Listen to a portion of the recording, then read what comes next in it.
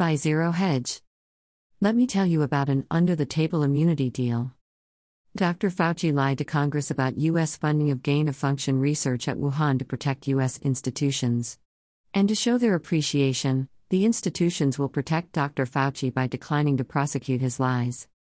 The Intercept reporting.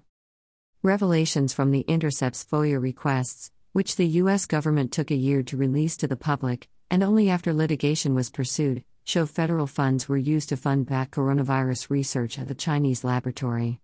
The Intercept continues. Greater than according to Richard Ebright, a molecular biologist at Rutgers University, the documents contain critical information about the research done in Wuhan, including about the creation of novel viruses.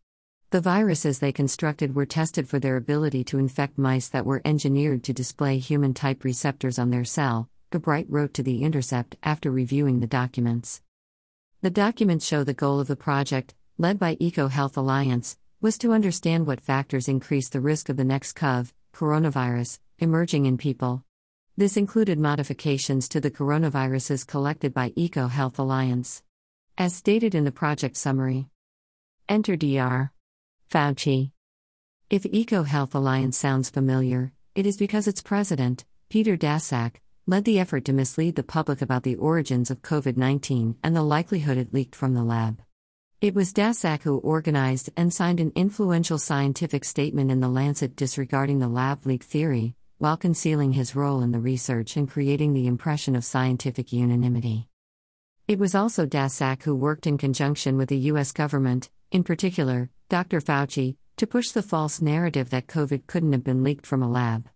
In April 2020, Dr. Fauci was congratulated by Daszak for helping dispel the myths being spun around the virus origins. Remarkably, this came after Dr. Fauci was warned that COVID-19 had unusual features that look engineered. It also came after Dr. Fauci had been informed gain-of-function research had been approved by NIH. After the article from The Intercept published, Dr. Fauci has been, again, under fire for lying to Senator Rand Paul about the U.S. government's funding of gain-of-function research at Wuhan. Of course, Dr. Fauci wasn't the only public official lying to the public. Dr. Francis Collins, the director of the NIH, was asked point-blank by radio host Hugh Hewitt about this funding. Here is what Dr. Collins said. Greater than Hugh Hewitt, but can you rule out, Dr. Collins, the United States having funded any sort of gain-of-function research in Wuhan? Greater than Dr. Francis Collins, we absolutely did not fund gain-of-function research in Wuhan. Understanding what this is. Properly understood, the two most powerful public health officials in the United States, Dr. Collins and Dr. Fauci, are running an intelligence operation against the American people. Assisting in the operation is the Biden Department of Justice, who apparently refuses to prosecute Dr. Fauci for his false statements to Senator Paul.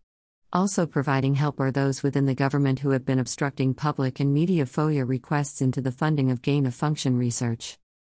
We observe, however, that their deceit, while effective, are also self-defeating, undermining their position that COVID-19 was of natural origins. You see, to an astute observer, the lies by Dr. Collins and Dr. Fauci are circumstantial evidence of guilt. The depth of that guilt is yet to be fully understood.